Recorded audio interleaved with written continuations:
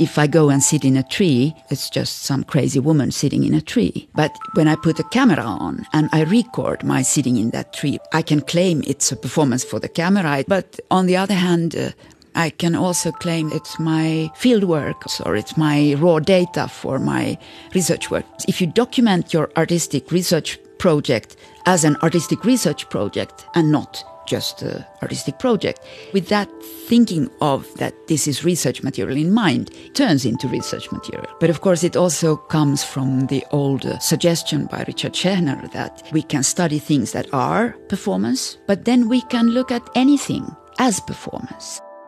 Welcome to the latest podcast in our Arts Research Africa dialogue series. These dialogues are intended to stimulate practice, enable research, and inspire collective engagement around the question of artistic research in Africa. I'm Professor Christo Doherty, the head of artistic research in the Wits School of Arts. In this dialogue, I'll be speaking to Professor Annette Arlander, one of our ARA artists in residence. Annette is based in the Department of Theatre and Performance here in the Wits School of Arts for the next 2 months. Annette Arlander is an artist, researcher and teacher, as well as a pioneer of Finnish performance art and a trailblazer of artistic research. She graduated from the directing course at the Theatre Academy in 1981, becoming a Doctor of Arts, Theatre and Drama in 1999. She was most recently Professor in Performance Art and Theory at Stockholm University of the Arts from 2018 to 2019. Annette, welcome to Wits, and I think you've come at a very opportune time in that we really are struggling to define the different modalities of artistic research that are relevant and appropriate here in an African context, and an area of practice that seems to attract an enormous amount of energy is performance. And you come as someone who's worked a great deal in performance, and particularly a person who has been pushing the boundaries of thinking through performance and research, the relationship between them. So maybe we could start by you talking about the background in Finland, Scandinavia, and how artistic research actually became such a topic in universities of the arts. Yes, it's funny. In Finland, one of the reasons why we were so early was very different from UK, where the polytechnics and the development in universities created this need for acknowledging the practical knowledge, not only the theoretical knowledge. In Finland, performance as research or artistic research developed in the art schools. And why? Because the art schools were given university status. So, for instance, Theatre Academy, where I had studied between 77 and 81, when I finished my studies in 81 in directing, it was not a university. I got a diploma in directing. It was a professional school. But the university, even though it was small, 400 students, compared to Wits, amazing, it got university status in 79. When I was studying, I didn't notice that. And it took 10 years, and then they realized, well, we're a university. We can make our own research. And it's a very different situation then compared to in mainland Europe, where many of the art schools need to be credited by a neighboring university. And of course, artists don't want to be controlled by some academics from some other institution. But if your own institution is granted the right to consider what do we want to do in terms of research, it's a different thing. Of course, in the case of Finland, there is a different story in all the different art schools. Even today, when the University of the Arts Helsinki is comprised of Academy of Fine Arts and Theatre Academy and Sibelius Academy or the Music Academy, the different legacies are there. So in music, you wouldn't speak of artistic research, but you could have doctorates in music since the medieval times, actually. So the idea of having a music doctorate, which is an equivalent to a PhD, was very strong and influenced the early debates. I think there still is dichotomy in the legislation. So you have artistic grounds or you have scientific grounds. But this double thinking, which I defended my doctorate in 1998, and there was this doubleness of artistic emphasis or scientific or scholarly emphasis. But that was demolished.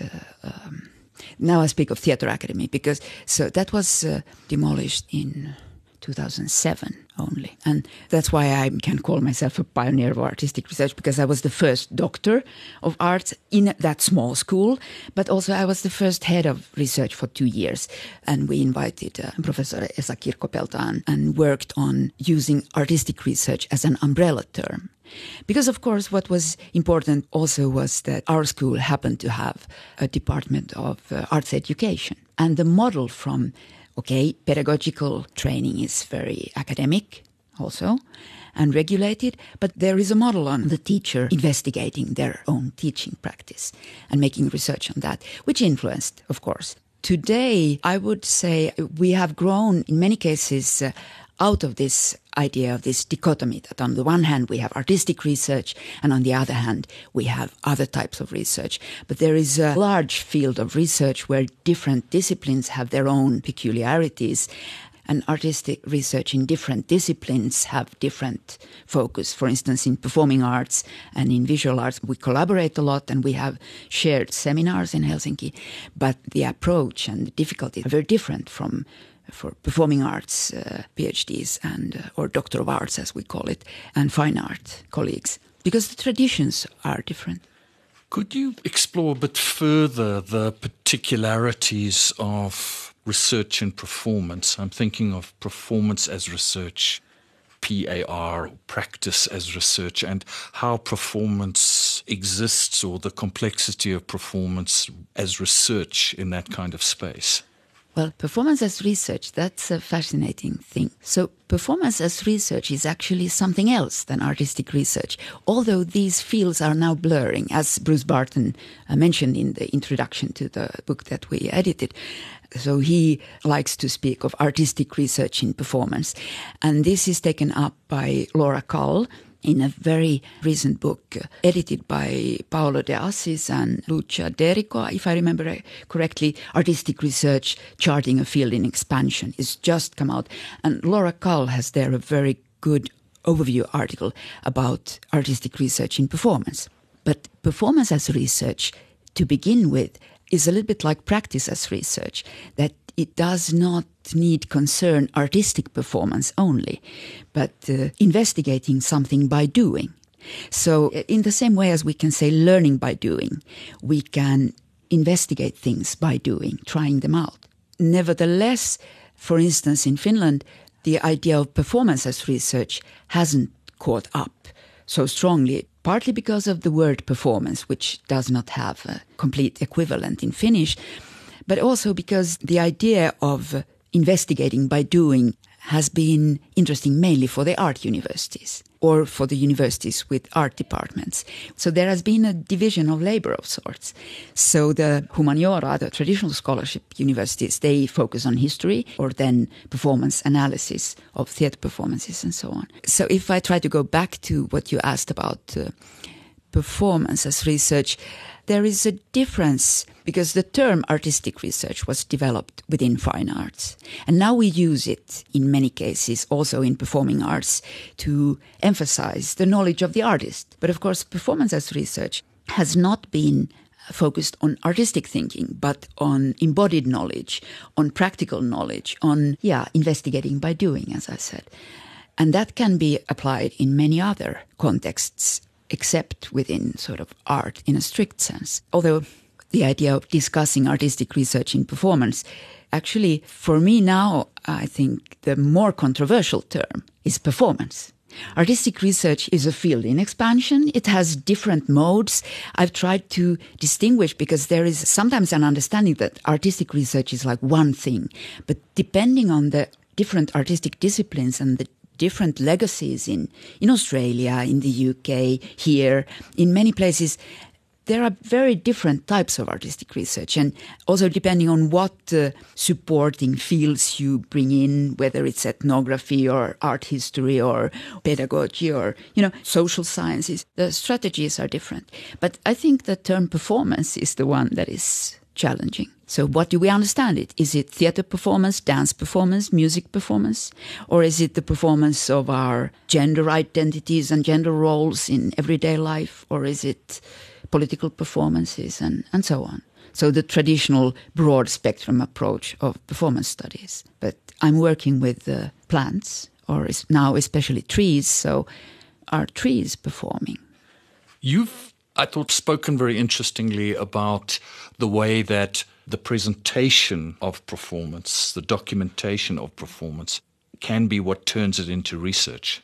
So it's anything, if it's presented in a way that emphasizes it as research, can be research. So your engagement with trees, your engagement with landscapes, in the way that you document it, that's how it becomes research. Yeah, presenting or documenting, they're very different things actually. Because, of course, performing artists love presenting. That's what they know how to do. So performance is a mode of presentation in a way. And in social sciences, many social scientists think that, all right, you make your investigations and you make your research, and then instead of writing a paper, you can present the outcomes, the result, as a play or something. So that's one mode. But when I speak of documenting something as performance, is what turns it into a performance. It's more of a provocation, and it's riffing off Philip Auslander's classic text on performance documentation from 2001, where he made everybody very, very angry by saying that it's performing a performance art event as a performance art event that makes it a performance art event. So if I go and sit in a tree, it's just some crazy woman sitting in a tree. But when I put a camera on and I record my sitting in that tree repeatedly, I can claim it's a performance for the camera, it's an art piece, it's a work. But on the other hand, I can also claim it's my field work, or it's my field notes, or it's my raw data for my research work. I'm mixing two different things. This idea that if you document something as something, it becomes that. And of course, if you document your artistic research project as an artistic research project and not just an artistic project, with that thinking of that this is research material in mind, it turns into research material. But of course, it also comes from the old suggestion by Richard Schechner that we can study things that are performance very clearly. I mean, somebody performing a dance piece for us. But then we can look at anything as performance. So if we look at how people manage traffic jams, that becomes a performance if we analyze it as such. Maybe I can ask you to reflect and talk a bit about your personal trajectory, because you began in theatre. Yes. As quite a traditional theatre performer, director. You also worked a lot in radio. But after about 19 years, you moved into the academy with your doctorate, and then seem to have embarked very much in a research trajectory. Can you talk more about your personal route from what looks like quite traditional theatre practice into a much more research-focused? Well, I like to do two things at once. So during my short career as a theatre director, I graduated as a theatre director in 1981 and enrolled on further education, that is the doctoral program, in 92. So it's like 10 years of professional theatre directing, but parallel with doing performance art, or like avant-garde or underground, how you want, but like two different things. But I also studied at the Helsinki University for an MA in theatre research and philosophy and history of art and so on. And so the beginning was very much about bridging theory and practice. And that was also the beginning of the discussions in artistic research, was about bridging theory and practice. Because I had these two sides. But if I think of it nowadays, I wouldn't speak of in terms of bridging, because that somehow assumes that they're separate to begin with. But more using Karen Barar's agential realism, maybe to say, where do we draw the line between what is theory and what is practice, and where do we draw it in each case? But to tell my own story very briefly, I've written about it with the terms from space to place to landscape. So my interest was in theatre spaces, how to organize the space, something that we call then environmental theatre, but which today would be called immersive performances or something. And then from these spaces of organizing the theatrical space, I moved to real places, outdoors, or historical sites, and made a series as my licentiate work in 93, 94, a series of 10 interpretations of one play in 10 different locations, changing the play accordingly, site-specific in that sense.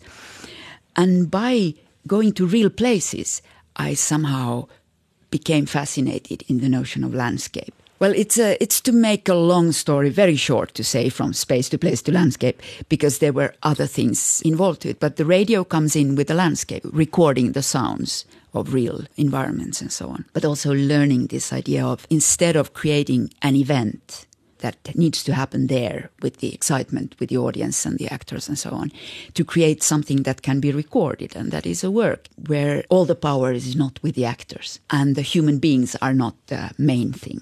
Of course, this is the tension with performing arts in general, that it's a lot. That's why I've moved more to fine arts, because at least in my time it was very much show business. I say show business even in the Finnish sort of municipal theatre context. But so it needs to be something that is like catching the attention of the audience and a large audience. And to do something experimental, to do something weird that you don't need sort of 100 people to watch immediately, it was considered slightly perverse. So that was my move to research in the 90s, was to be able to make experimental art in a way. In that route of making experimental art, there is this side issue. Because I was the first doctor, I was invited back as a professor to create an MA program in performance art and theory and to help my colleagues with artistic research.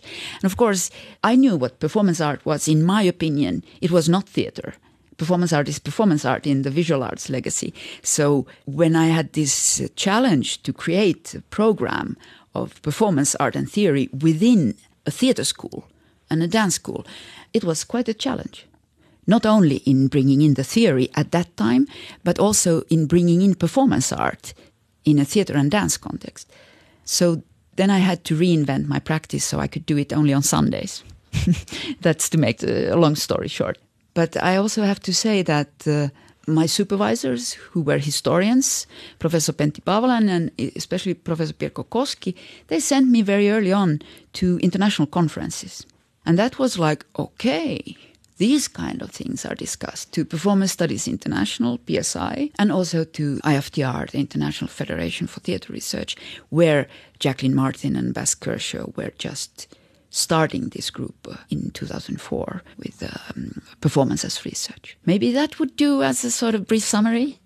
Yes, I think that's a usefully brief summary. And I'm very interested because it's been a tension in the School of Arts over the use of the term performance. And I think a very strong sense that there's a historical ownership of the term in what used to be the drama department, which is now the theatre and performance department, where you are now. And fine arts, who have over the last few years become increasingly performance-orientated, and a sense that there's a very rich legacy of thinking around performance in the drama discipline that is lacking in the fine arts discipline. In fact, as we know, performance art in the fine arts context really comes out of conceptual art. And just like the way that the conceptual artists used photography, they used it in the most unartistic way. That was the attraction. You know, John Baldessari, all the early conceptual artists were interested in bad photography. And similarly, in many ways, the performance tradition in fine arts isn't about stagecraft or maintaining the interest of an audience, but is much more conceptually based. Whereas it sounds to me that you've abandoned, maybe you found it stultifying, that theatrical tradition of performance and embraced the much starker, much less loaded area of fine arts performance. It's funny because you could say it the opposite way, that it's the fine arts tradition that is very loaded. I mean, if you're not willing to walk the Chinese wall or shoot yourself in the arm, then you're not doing performance art and so on. Of course, you're right about this idea of the performance art arising from conceptual art, sure. But there is also, as Rosalie Goldberg controversially has mentioned, there is also this legacy within the futurists, within the Dadaists, all artists and poets, and sort of the multidiscipline dimension of performance. When artists and poets wanted to provoke the audience, they created events. I think it's important, this notion of performance within theatre and drama studies. I remember when I studied theatre research, which was very drama-oriented, of course. You read plays, and then I found a book, this is now in the 70s and 80s, I found a book called Performance in the library. And I was like, yes, finally. But it was about the different ways of putting a play on show. So the dimensions, that there is a visual dimension and there is a music and there is movement and there are other things than the words. And so in European context, following Erika Fischer-Lichte and other theatre historians, focus on performance. They even use performance art as the actor's art. So focusing on performance means looking at the drama on stage rather than only reading it. Like, this is the 50s legacy. But later she wrote in a book in 2008, I'm not a friend of Erika Fischer-Lichte. Why do I quote her? Well, with due respect, she has done important work. She wrote The Transformative Power of Performance, where she claimed that actually after the 60s, all arts have become performative in the sense, in her understanding of performative, that is, they have become event-based in their character. So in the same way as a theatre performance is in the end generated by the audience and the performers jointly in the moment of performance that happens, the shared energy. In the same way, a lot of other art forms, fine art events, exhibitions, installations, are in the same way event-like in their nature. So I would say that it would be probably good for the drama departments and the theatre and performance departments to look more at what happens in the fine arts today, or in all the arts. But that said, of course, there are a lot of fine artists who are playing with the conventions of drama theatre and so on. So I think it's more what you said. The difference is the traditional freedom of the individual artist within fine arts, which is very much romanticized, but which resembles the freedom of the poet to be idiosyncratic, do things that you're not supposed to do. And this luxury, which is partly an illusion, but there is still this idea, is rarely available for performing artists who are part of a show, who are part of a production, which is a collaborative endeavor already in its production, but then it's collaborative endeavor also in its show. So I'm not thinking that anymore. I'm sort of befriending theatre more, but at some point I was like, theatre is a very normalizing. It's a normalizing function. It keeps the community together, but it also produces consensus. Looking at your most recent performance projects, the landscape, the engagements with landscape, I'm thinking of your repeated visits to that island and then your engagements with trees. Can you speak more about that, and particularly in terms of how you were discussing performance and the tension between the consensual theatrical tradition and the fine arts tradition of perhaps greater individual freedom? And it seems to me your works exemplify that kind of freedom. There's your very solitary engagement, I think you would call it post-humanist, your solitary engagement with plants as performers, which for me was quite an astonishing and liberating concept of performance and engagement. Yeah, these are very complicated issues, but to speak about my work in what I call performing landscape, which resulted in the series of video works Animal Years on Harakka Island off Helsinki between the years 2002 and 2014. This was my time as head of the MA program. So I was a Sunday artist. I invented a practice of time-lapse videos, going to the same place once a week. And that was the only thing I could do. And then when I had liberty to do other things, I noticed I still kept doing these time-lapse videos. It had become a practice. But let's say that in some sense, I was mocking the tradition of performance art, criticizing it from within. So creating something that was like sitting in a tree for a year. But actually, I'm not sitting in a tree for a year. I'm sitting in a tree once a week. And it's not suffering experience. It's a pleasurable, it's a rejuvenating, it's a healing experience. All traditions have their holy cows. So then to counter that, but to say why I came to trees and plants was as part of landscape. And of course, landscape in English is a very controversial concept. It's a really colonial term that you have these rolling hills you overlook. So when I realized this, I thought of how can I engage with some elements in the landscape instead of sort of having the human being there and then everything else is the backdrop.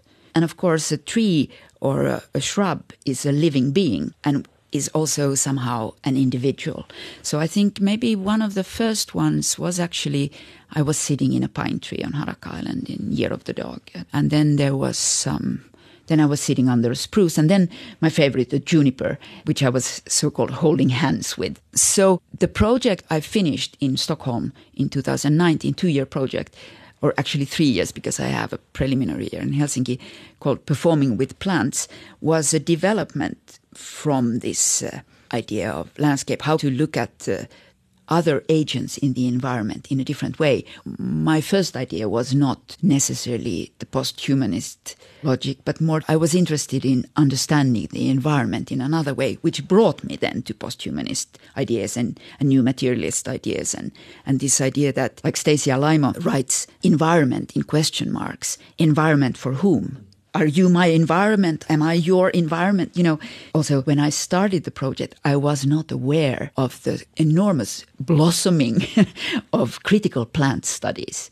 So in the wake of animal studies, animal rights movements, this critical plant studies is a big, I wrote some article and got some peer review back that, well, interesting thoughts, but what about this and this and this and this and this? And there is so much research done now by scientists in actual how trees or plants really function. They have memory. They make decisions. You know, it's incredible.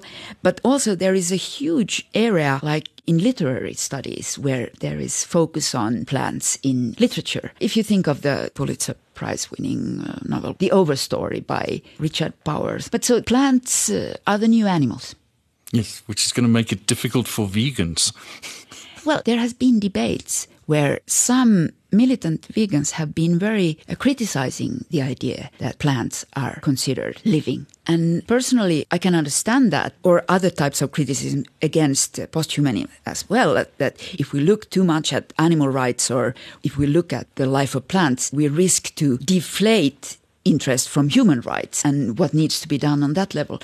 In that sense, I was very, very happy to see the painting on campus the first day I came, where there is this fist that is made into a tree with the text, I hope I quote it right, environmental rights is social rights, because this is a false dichotomy. If we don't realize that plants create an environment for us, we cannot survive without them. In the light of your own practice, your engagements with landscapes, particularly your more recent engagements with plants, how do you figure that in terms of research? Is that still an important enabling concept for the work that you do? Let's put it like this. In the research work, which I'm now reporting, and not everything is published yet and so on, which I've finished, which I called stupidly Performing with Plants, because plants is such a huge area. That's why I focus on trees now. One of the research aims was exactly not only to develop my previous practice in landscape into more sort of sustainable or ethically more durable approaches, but to understand what it would mean if we think of performing with entities like plants. Now, of course, people who do that today, most of them are working in bioart, or then a lot of people are also working with like sonification of plant processes and so on. So just sort of sitting in trees, it's like absurd and conventional and so on. But I was interested in exploring ways to shift the focus of our thinking of what is performance. I've tried to write about this in a text in Performance Philosophy Journal where I explore the idea of appearing with plants. So we appear together in the image space. We appear in front of the camera together. But personally, I still think that plants or trees, they also perform. They're very active. They're doing their photosynthesis. They're choosing where to go towards light. They're foraging for stuff in the ground and so on. So of course, that's action. If we think of performance as action, not as showing something for somebody else, but they're also showing themselves to the world and to insects and so on. In terms of research, it's funny, this project I'm involved in here, which I call Meetings with Remarkable and Unremarkable Trees, I've conceived it more as an artistic project than as a research project. It's partly based on the experiences of this previous research project, when I realized that trees are they're good partners. They're like, the big animals. People understand the character and importance and presence of a tree in a different way than algae in water and so on. But it's also because I like to be with trees. They make me happy, and I like to be with trees. They give me energy. But also as a little bit of there is a famous photographer called Thomas Pakenham. Yes. He has written a book about remarkable trees in South Africa as well. And I encountered this book. Of course, the name Meetings with Remarkable Men. He's playing with that pun, which is a book by Gurdjieff, which I haven't read, but which is made into a film by Peter Brooks, I think, and so on. But then I'm playing with Thomas Pakenham's title of Remarkable Trees, with remarkable and unremarkable trees, because I'm interested in the stories behind people's attachment to trees. And it partly also came because I went to visit one of the oldest trees in the world, which is called Old Chico, and it's a small spruce tree near the Norwegian border in Sweden. It's really unremarkable. It's the most unremarkable spruce you could imagine, but they've investigated the roots. It's a clone, and it's 9,950 years. So it's been there since the Ice Age. It was just incredible. So this idea of what is remarkable and what is unremarkable is fascinating also. And this is your project, your residency project for the 2 months that you're going to be here? Yes. And are you looking for trees? Because I saw you'd started with an oak tree in the garden of the cottage that you're staying at. Yes, that was just, I thought to do something with the nearest tree that I have. But I also heard from the landlady that it's a very special tree for her, because it's supposed to be an Irish oak, planted because it's an Irish area and so on. But besides that, that's my sort of private practice, because it's conveniently there, becoming a tree, doing some exercises with it. I plan to go and visit different trees, because Johannesburg, this is really a place with trees. And I hope that people would invite me to meet trees that are important for them. So it would be really great if you have a tree that you think is remarkable or unremarkable or just relevant for you. Please invite me with my camera to... I have. In fact, one of the oldest trees in Johannesburg is here on this campus. Wow. We can go and visit it. Let's do that. It's really old. It's probably the oldest growing thing. Nothing like your spruce in Norway, but it's easily older than probably any of the buildings or structures. Right. In Johannesburg, and it's here on this campus. It's an old blue gum. It's an Australian blue gum that must have been planted by some of the original gold prospectors, and it's still there. But that's not very old for a tree. For this area, it's old, yeah. You can see much older ones down in the forests on the east coast. Yeah, but for Johannesburg, it was planted when the city was... Before the city started, when just the very first prospectors. Right. So then it's 100... So it would be about 100, 140 years old. Right. Well, that's a good age. And it's a big tree. They grow big, these Australian trees, because they find the environment very easy, unlike Australia. So how would you would just be inviting people to introduce you to trees that are significant to them, and then you would be documenting those trees? Would you document the person with the tree? Well, yes, it's funny, because normally my own practice is I always go into the image myself, and I'm normally not recognizable because I show only my back, but there is a human figure, and often I do repeat the same image, either like every hour for a day or then once a week or something like that. And sometimes I just sit in a tree for 10 minutes. I've explored different ways, but actually now the first attempt we did in Patterson Park with an oak was together with Meyer, and actually I was not performing, so it was Meyer who was performing. So it's not decided. Let's put it like this. I'm completely happy if the only tree that I record is the oak tree that I'm performing with now and making friends with next to the cottage where I stay. Everything else is plus points. That's one of the reasons you go into residencies, to blow your mind. I try to, because I'm so set in my ways. Annette, thank you very much. And I look forward to seeing how your residency project develops over these 2 months. So thank you. You've been listening to a dialogue between myself, Christo Doherty, the head of artistic research in the Wits School of Arts, and my guest, Professor Annette Arlander, the professor in performance, art and theory at the Stockholm University of the Arts Research Centre.